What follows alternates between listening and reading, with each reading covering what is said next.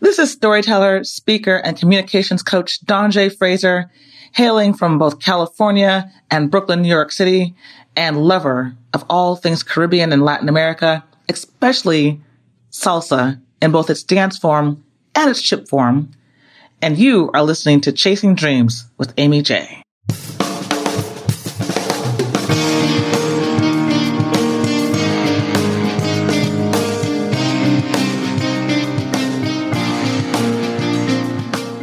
Welcome to Chasing Dreams podcast with Amy J.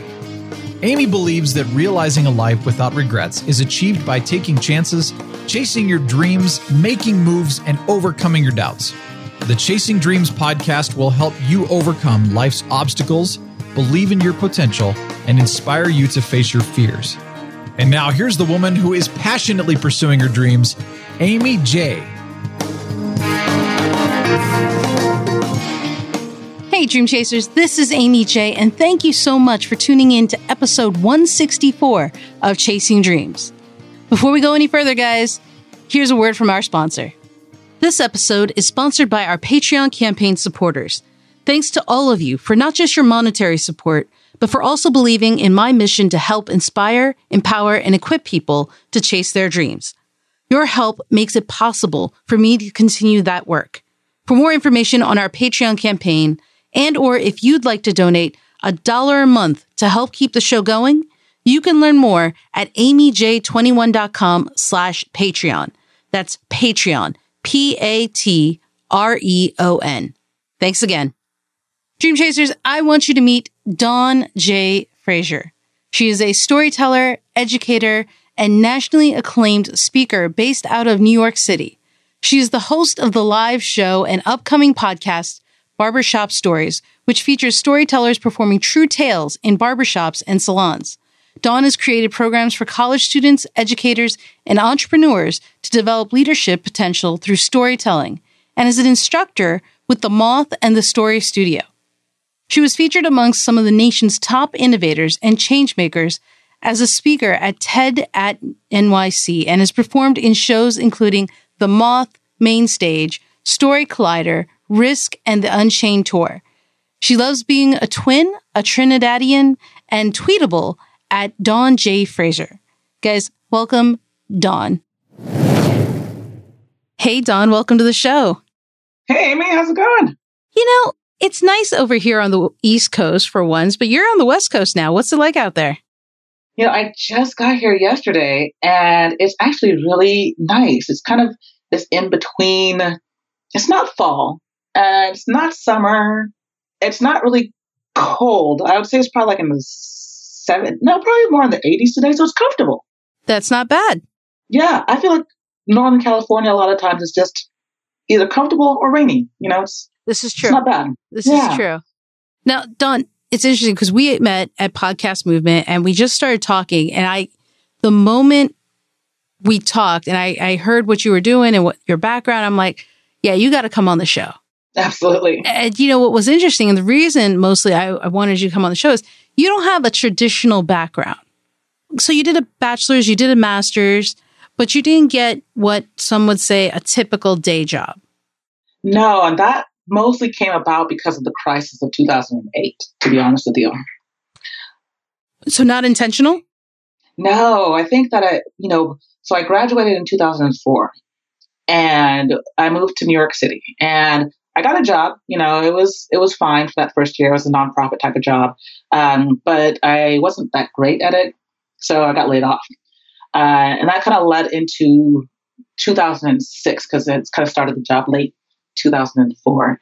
And for whatever reason, I just wasn't getting my groove. I wasn't really finding positions, you know, like I was really interested in the connection between like arts, like, you know, either like dance or capoeira or salsa, maybe not salsa at that point in time, but different type of art forms and the way that it could be used to build communities, you know, internationally, like the way that hip hop speaks to people across the world and kind of shares the stories of African Americans in Harlem and the Bronx and Brooklyn, or how capoeira could come from Africa and Brazil.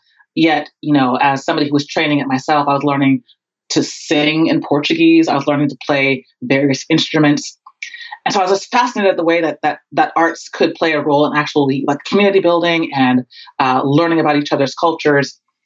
But at the same time, I just wasn't finding the kind of jobs that I thought that I'd be doing, which was more like, directing these arts programs or running different programs. And so when 2008 came, we all know what happened there. It was crisis not only for Dawn, but it was crisis for everybody. A lot of people, yeah. It was a tough time. Yeah, it was a really tough time. So at that point in time, I actually just started volunteering because I was broke and I was going and mostly doing temp jobs in New York City, anything from administrative work to catering work to waiting work. But, the thing that really was always interesting to me was I always listened to a lot of radio, which is why I also love podcasts, which was, part of the reason why I'm still in this podcasting space and how we all met. But as I was listening to the radio one day, I heard about a show. I thought at the time it was just a show, but it was actually an organization called The Moth. And they had lots of shows, I realized, almost like nationwide. And so I thought it was just really cool that there were people across the nation who were getting up, telling true stories with no notes. And since I had some free time on my hands, I just started volunteering with them, saying like, hey, I'd love to help coach your high school students or, anybody who would, that you work with in terms of your partnerships. And they're like, great, So, every week at 7:00 in the morning, I'd head out to East New York and I would work with these high school students on telling me their stories. And, it was like first period, nobody was awake. Half the kids are just like out of it. I'm impressed you were awake. I'm impressed I was awake too. I was like, what am I doing at 7:00 in the morning, a.m. if I'm unemployed? That makes no sense. Right. But, it was just one of those things where I was like, all right, well, it's once a week. And I kind of started connecting with like the students and the kids. And like after a while, they started asking me like, all right, cool. Dawn, like you've been asking us for like, our experiences and moments and stories and that kind of stuff, but you haven't shared any of your own. And I was like, oh, snap. You're wow. Right. Yeah. Put a mirror in front of you there. You know what I'm saying? So I eventually had to start performing and also kind of sharing my own story as a performer. And, lo and behold, after I started both performing and coaching, after a couple of months, the people from The Moth, well, I should also mention that the person I was working under at the time, he was a part-time employee. He went to a full-time employee.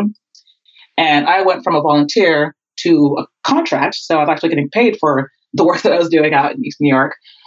And little by little, they're like, we need to hire you.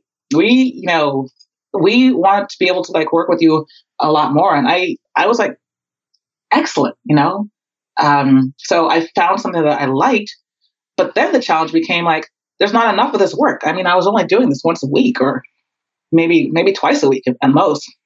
So little by little, this practice of both performing and then coaching became something that became a little bit more systematic for me in terms of actually making it into a business. So it was just like, something that kind of started off as volunteering and then realizing that people actually enjoyed the fact. I mean, they never even asked me for a resume when I was actually officially hired at The Moth. And to them, it didn't matter that I had been fired from my other jobs. They didn't care about my background. They cared about the fact that I could teach. And they cared about the fact that I was passionate about the work. So, and once I realized that they saw that in me, I was like, okay, I want to be able to do this as much as humanly possible. And so, and the best way to do that was by becoming a professional speaker, and a professional storyteller in terms of the performance side. And then on the coaching side, becoming a communications coach. So working with people on their stories, working with people on their speeches. So now, 6 years later, because I would say that this really started taking off in about 2012. So now, like 6 years later, I have corporate clients like Spotify, and I have nonprofit clients like, the Fortune Society, who works on behalf of people who have been wrongfully convicted of crimes. And I'm traveling the world from like South Africa to Kenya, working with different AIDS advocacy organizations. I'm constantly like on the road with different organizations and different businesses, either coaching them on how to tell the best version of their story for business or the best version of their speech in order to inspire or persuade a political campaign, or going out and doing my own speech, or my own TED Talk, which was also like the pinnacle, like a highlight of my own personal speaking career. So yeah, it's just it's grown, it's blossomed, and I feel blessed to finally be in a position where I'm being paid for this work. So what I love about this, right, is how it began. Because you didn't go seeking money. You volunteered. You found something you loved. And you said, hey, I want to be a part of this. You didn't get paid in the beginning, yet you still went.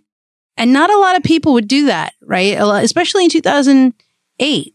Around that time, not a lot of people would be like, I'm a volunteer. Because that's hours out of your day. That's part-time job at McDonald's, Apple, wherever that you could have taken for some kind of money to come in, some income, but you still held true to it. Now, did you do that volunteering and have something on the side to kind of get you through the day? Or were you kind of focused on the volunteering? I mean, I was mostly focused on the volunteering in terms of like what I loved to do, but I needed to do something because, my rent wasn't going to pay itself. Right. And neither were my parents going to pay it for me. So I did. I definitely took a note that I took from a lot of my acting friends and my friends who did not have traditional 9-to-5s was I was asking them like, okay, how do you guys actually manage your time when you have you might have a casting call at noon on like a Tuesday and then maybe something else on Friday? Like, how do you actually manage that if you have a job? And they were like, well, we have different types of jobs. And I didn't even really explore that until this particular year. And, but yeah, so I would say that the volunteering was my main focus in terms of like what I loved to do. But then like my acting friends and my actor friends, I should say, I was doing anything from like catering to temping. The temping was actually kind of hard because I did have a master's. Mm-hmm. I was either like way overqualified, or way underqualified for like real jobs. So sometimes even the temping was a pain in the butt. I remember like I have both a nose ring and a loop on my ears. Mm-hmm. And I remember I went into this one temp agency, and I just really needed some money. I was just trying to do anything. You're just trying to survive, yeah.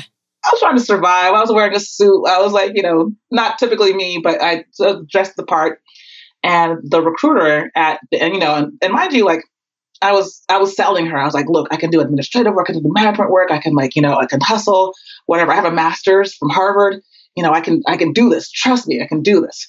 And she looks at me and she's like, can you do anything about that? And she pointed to my nose ring. Oh man. And I was like, it was one of those moments where, I'm a Black woman.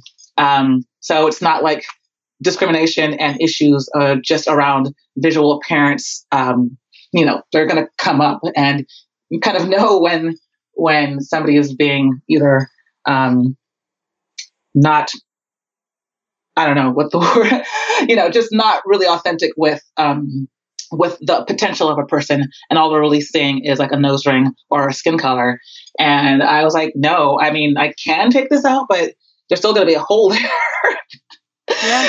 So needless to say, I didn't get that temp gig, but it was New York City. I just kept on finding things that I could do until finally, little by little, the work as a coach, like in terms of coaching, started to pay just a little bit more than my work in catering or my work in, just promoting different products around city. And see, it's that dedication, that, hustle, grind, get it done. And it's not what you anticipated. It's not what you expected. You come out, and I never related more than the overqualified part of your story, because I've heard it, been there, done that, applied, gotten rejected. And you're just trying to survive. You're just trying to make it through. And yet, did you find joy or some kind of comfort in the volunteering you were doing? I loved it. Yeah. I absolutely loved it. It was very counterintuitive because I wasn't getting paid, but it was one of those things where I would actually get up in the morning to go do this. Mm-hmm. And I felt better about it at the end of a session than I did after any type of work that I was doing at that time. Is that when you kind of got, so, self-awareness is something important, but we don't always have it. When did you kind of realize that this is something of the road I want to do? Like when you started getting better and doing the public speaking and working on yourself, when did that moment happen? Do you kind of remember? I think that moment happened for me around 2010. I remember I was on Facebook one day, just kind of browsing different friends' profiles. And I came across this guy who was a public speaking coach, mm-hmm. mostly for the high school market. But his whole class was online, even though he was based here in California. And so I remember kind of looking at this course and being like, you know what? I've never taken an online course. I've never been part of a mastermind, anything like that. But this guy was his videos were all about the fact that people need to hear your voice. People need to hear your story. And this is a viable business. And I remember just watching these videos and thinking, maybe I could be a public speaker. But this course at the time, I want to say was about $1,500 to $2,000, which was money I did not have.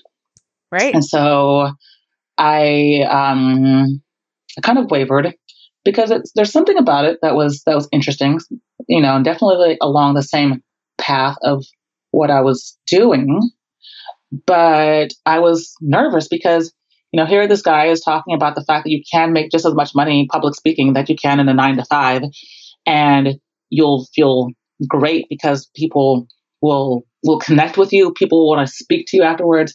It's a great platform for writing a book, and it's a great platform for all this other stuff for, to establish your own personal brand. Sure. And so I started thinking, I was like, well, I still can't afford the $2,000. And so I remember I called up the admissions people, and they were like, well, to be perfectly honest with you, if you execute to a T everything that we're teaching you, you're going to recoup that money because you'll be able to charge $5,000, $10,000 per speaking gig. But it's not going to be magical. It's not going to happen overnight. But it will be something that is going to sustain you, and it's going to help to, get you where you want to go. And I think that was the moment where the volunteering started to become a little bit more okay, I now need a coach in order to figure out how to establish myself as a business owner, in order to figure out how to make what I'm doing, what I'm happy about, into something that's a viable, product that people can actually buy. Yeah, yeah. So it was really, for me, I think it was really that moment when I decided to invest in a coach and to invest in a program that things really, and seriously taking my time to thoroughly go through the material and thoroughly spend my time to develop my website and my speaking reel and contacts and, all that kind of stuff that goes into actually establishing a business. Websites, you know how to build a freaking website. So you made the leap. I made the leap. That was it. Girl, I'd be so stressed.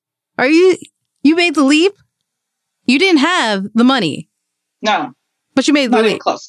Not even close.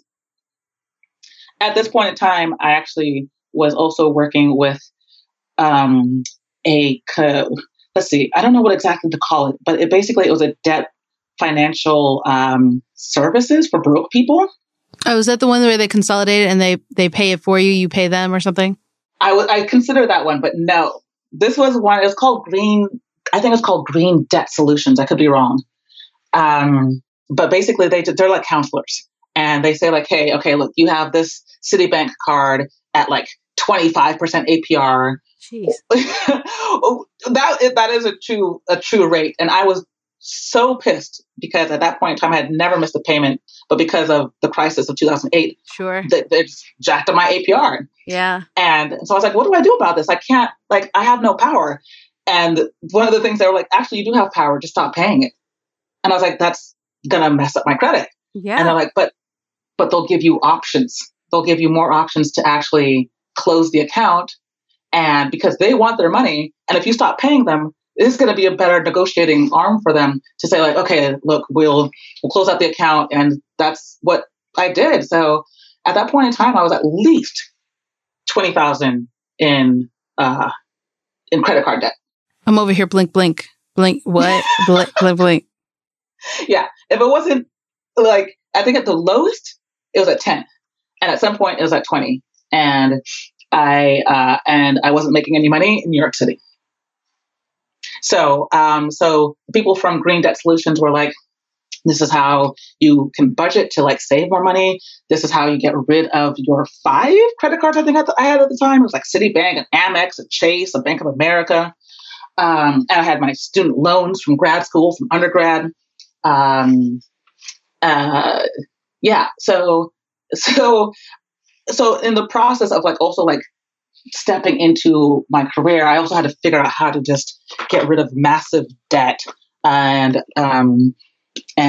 fortunately, like over a couple of years, I was able to pay off the credit card debt.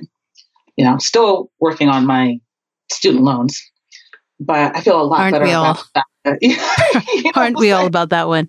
But congrats on clearing the credit card debt, because I would have been stressed about that. Were there options? I feel like, like for people who are chasing their dreams and like looking to do something, it's not, we're holistic people. And so, you can feed your soul with going into something that you're passionate about, but you still need to take care of, your family, or might need to take care of your finances. And so for me, it was a matter of like really being truthful with myself, with what I needed help with and where I could get it. So the course you took this leap of faith on, was it worth taking that leap of faith?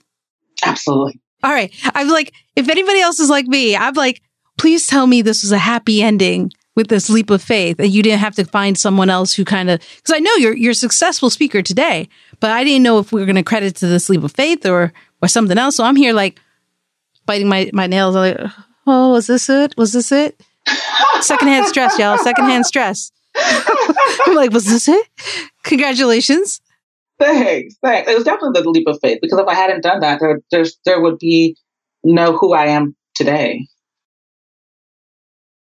But I want to make it clear, the fact that she took the leap of faith is one thing, but let's not get it twisted. It's the work she put in that made it happen. Because I don't want you all putting in, money to courses that you think will just make it work. She put the work in, right? Tons of work. Yeah. Yes. Okay. Let's just make that clear. Okay. We took the leap of faith, but then we did the work to make sure that it was actually going to benefit me. Nice. And it did. I mean, you've had, and we've talked about a few of the sponsors, but I mean, you're still speaking. You've spoken at a number of other places, including my alma mater, I see, UMBC. Oh, yes. Woot woot. Retrievers. Yes. UMBC was actually one of the first schools that actually paid me a legitimate speaking rate. Nice. Yeah.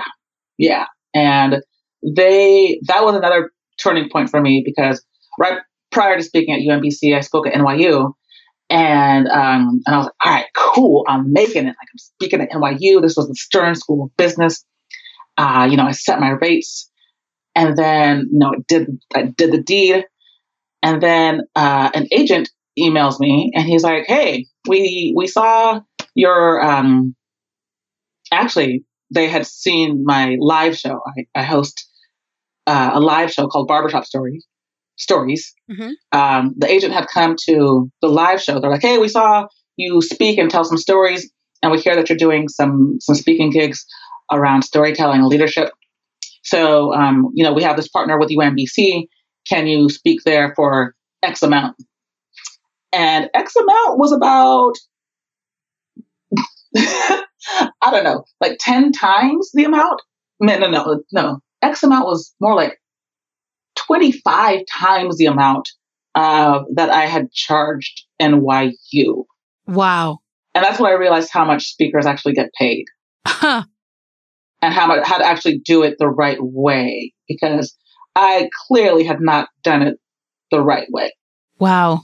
But you learned from that and adjusted, course corrected? Absolutely. Okay. I mean, because I realized that, as an entrepreneur, as a speaker, as a business owner, whatever, there's one of two models you can go with. One of those models is to try and get as many people as you possibly can at a low cost, or to have fewer clients at a higher cost. And I would prefer to have fewer clients at a higher cost, so I'm not traveling as much. And so it meant being able to show the value of what I'm providing. And then for people and organizations that couldn't afford it, if my heart was in it, then sure, I'm going to give you like the homie rate. I'm going to give you the nonprofit fund rate. But that became more of an option once I was able to raise my rates. Wow. I mean, the thing is, right, people see you where you are today and have no idea what you went through to get to this point. No.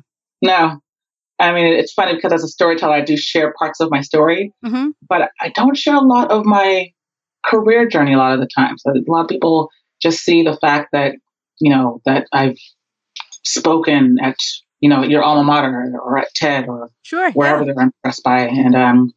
And it's just like, wow, that's awesome. Overnight sensation. Yes. I'm against that concept, guys. It's not true. It's not definitely true. Not an overnight sensation. No. And what you went through is not an overnight thing. No. But if you look back, would you change anything? Is there anything you would have done differently to get to this point? I know often people are like, no, everything I did learn. But now knowing what you know, hindsight, do you think there was a different path you could have taken to get here? It's a great question. I think that there are a few paths that would have led me here, but I think that they all probably consist of a lot of the same steps. I think that the fact that I pulled the trigger to say, okay, enough with the temping, let me find something that can be something that is both a passion and a profit was a step that I had to take. And I possibly could have done that in podcasting instead of through storytelling, because I think that in general, I'm just connected to and interested in ideas. I perhaps could have actually gotten more money or internship, but that first step, I think, is still the same in terms of finding something that is going to get you kind of like a quote unquote foot in the door, I think that the next step of actually taking it to the next level and hiring a coach, I possibly could have done that differently. But if I didn't hire a coach, I definitely don't think I would have been in this scenario. I do think that I'm fortunate that I found the right coach. I think that a lot of times people just sign up for any old online course or any old buddy who looks like they might know something without really doing enough research. Sure. So I think that there are different steps that I possibly could have taken. I possibly could have found a woman mentor or a mentor of color or a person who was actually in the college space, which is the space that I wanted to be in. And that probably would have let me know a lot sooner that my rates were way too low for the market that I was working in. Right. But overall, I think that a lot of the steps that I ended up taking, be it the specific step that I took or the general step, I think that a lot of it probably would have still led me to what I'm doing now. So the other thing I wanted to talk about is because one of the things you talk about in your speaking or in your teaching and your coaching is story. And one of the things I think people need to understand is that they are unique and that their story is just as important. And fun fact, you and I are both twins. Yes. I found that out and I was like, she's a twin. I'm a twin. You have a twin brother or twin sister? Twin sister. Are you guys identical or fraternal? Identical. Oh, snap. Yeah. Yeah. And you have an identical brother. No. Identical sister? No. Fraternal. Fraternal brother. Okay. Yes. And it's funny because I'm currently looking at a picture of him enjoying our last vacation together in Australia. Nice. Yeah. Nice. Yeah, twinsies. Well, so the reason I say that is, oftentimes, in hindsight, identical brother doesn't make sense. In hindsight, I was like, why did I say that? But I know it just hit me. It's just that, like, what are you thinking, Amy? So the reason I say that is, and I wrote a letter about this, is oftentimes people think because my sister looks like me, we have similar backgrounds, we must have the same story. And I'm like, that's not true though, because her insight and perspective changes her view and changes her story because it impacts her differently. So can you talk a little bit about story and why a person's story is so important? Absolutely. I think that a lot of people, first off, everybody has a story. If you're a human, if you're listening to this, you have a story. If you're living, if you're breathing, you have a story. And I think that a lot of people don't know either what story to share sometimes, or they might get worried about the parts of the story. Like, am I speaking for too long? Am I speaking too short? Am I losing people? There's all the different aspects of story and storytelling. And, the thing that I've realized over the years is that the more that you're able to actually share succinctly just one moment from your life, and not to tell it as an anecdote, like, just as a joke, but actually to start people from the beginning of a particular journey, to take you through kind of like the problems, the crisis, and to lead them to, and that's when I realized, or that's when I saw that X, Y, and Z, it kind of shows you the values of a person. It kind of shows you not only like what this person has gone through, but why it's significant to them, And so one of the things that I love being able to do is actually just sit with people and to ask them, or to give them actually a series of prompts to see what response to that, what kind of responses I can get from them. Because it's because I never know anybody's story. I have no clue. Like 100% of the time that I go into a coaching session, you may have written stuff about who you are online, and that is not typically the story that you share when we really kind of get down to the heart of the matter. So, and once you get down to the heart of the matter, you'll actually see that people are so much more either connected to you or inspired. So, but once again, kind of getting back into those issues that people face with storytelling or telling their own, or giving a speech or presentation. Sure. I work a lot also on just like, okay, so this is how you edit, and this is what an arc is, and and this is how you should put it together. So a lot of it is like is actually just kind of understanding first that A, you have a story, B, the story is worthy and needs to be shared, and C, how to actually do it in a way that's true to you. You're not trying to be a stand-up comedian. You're not trying to do improv. You're just trying to authentically tell a story that we probably can't just read on the internet. Yeah. I hope you guys heard that. Because I think there is a distinction, right? There's so many things I think sometimes that people stop at the social media level. And it's like, but that's not it. I think we're conditioned to think that, but it's not, right? No, I mean, the basis of human existence was the stories that we would pass on from either like father, son, mother, daughters, communities, from way, way, way back to like when we were evolving as humans. It would be like, okay, that berry over there is going to kill you, son, to nowadays where we actually can take a story of vision, like an MLK speech, and talk about the present, how this is a situation, but the future, we can see more like democracy. We can see more people like, integration, or we can see this a better America, and those are all stories.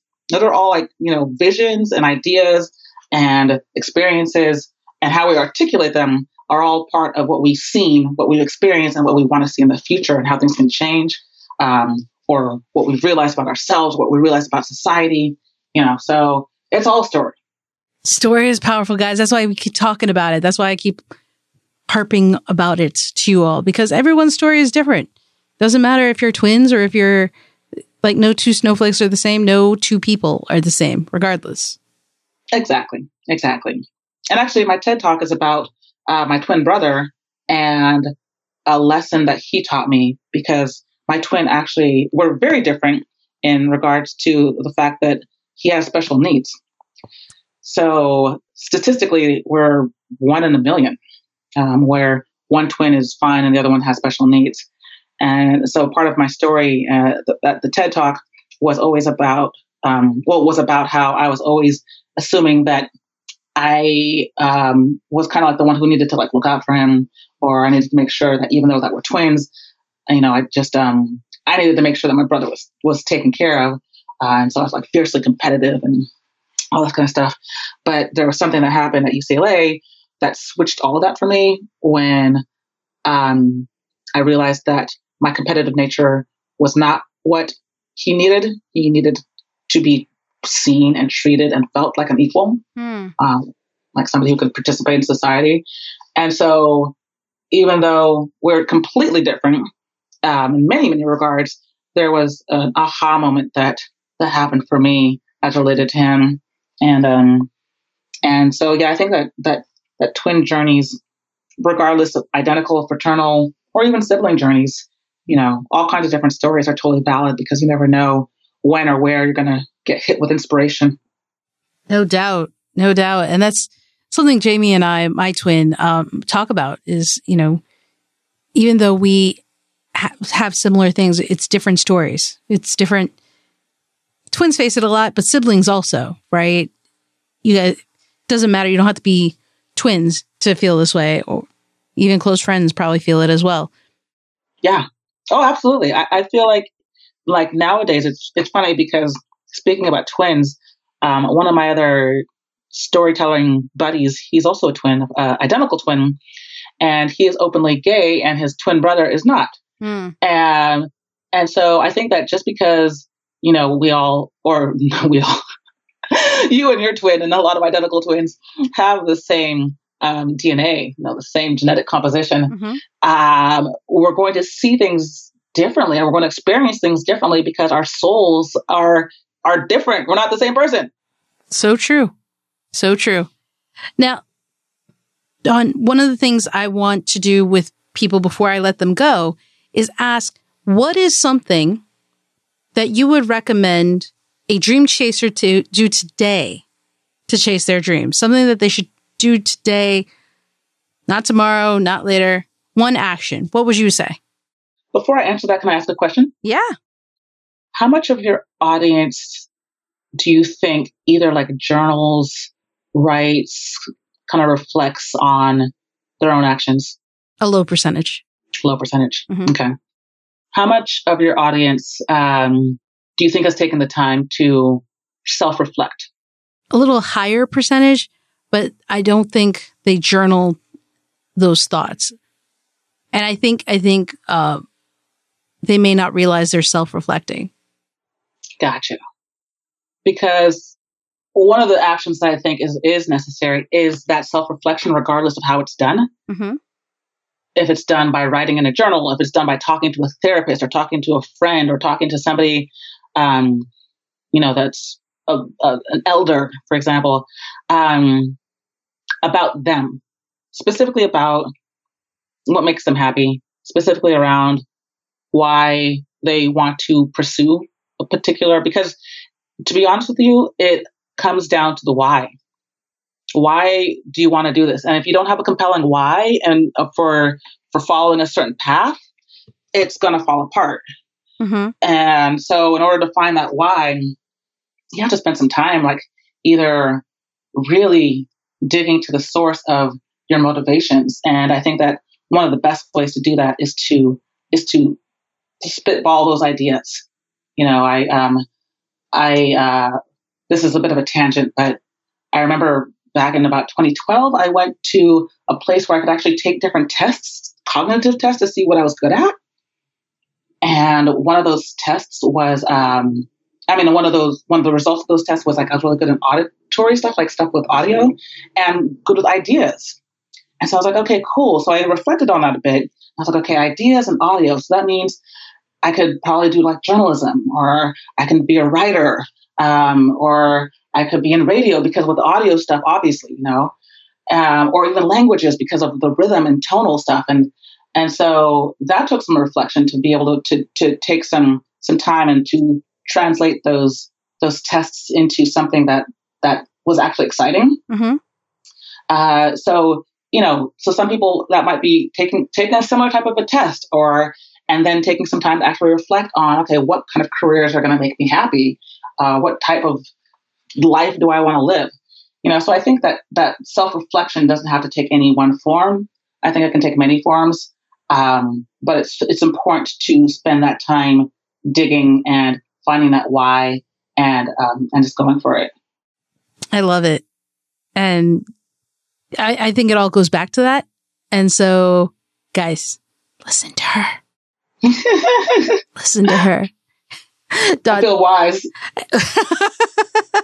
You are. You are a teacher, a sensei, and an amazing guest. Thank you so much for coming onto the show, Dawn. It was fantastic.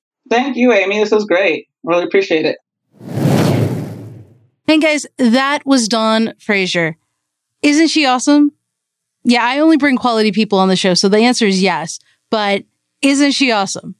You guys can find all of the notes and links we mentioned on the show notes page over at amyj21.com/episode 164. That's episode 164. Until next time, Dream Chasers, keep chasing. Thank you so much for listening to Chasing Dreams. Amy would love to connect with you and hear all about your pursuit of chasing your dreams. Connect with her on Facebook, Twitter, or Instagram via @ChasingDreamsHQ. Or you can find Amy on Twitter @AmyJ21. That's AIMEEJ21. Be sure to visit headquarters over at ChasingDreamsHQ.com for more inspiration, motivation, and resources to help with your own dream chase. We hope you'll join Amy next week, and until then, keep chasing.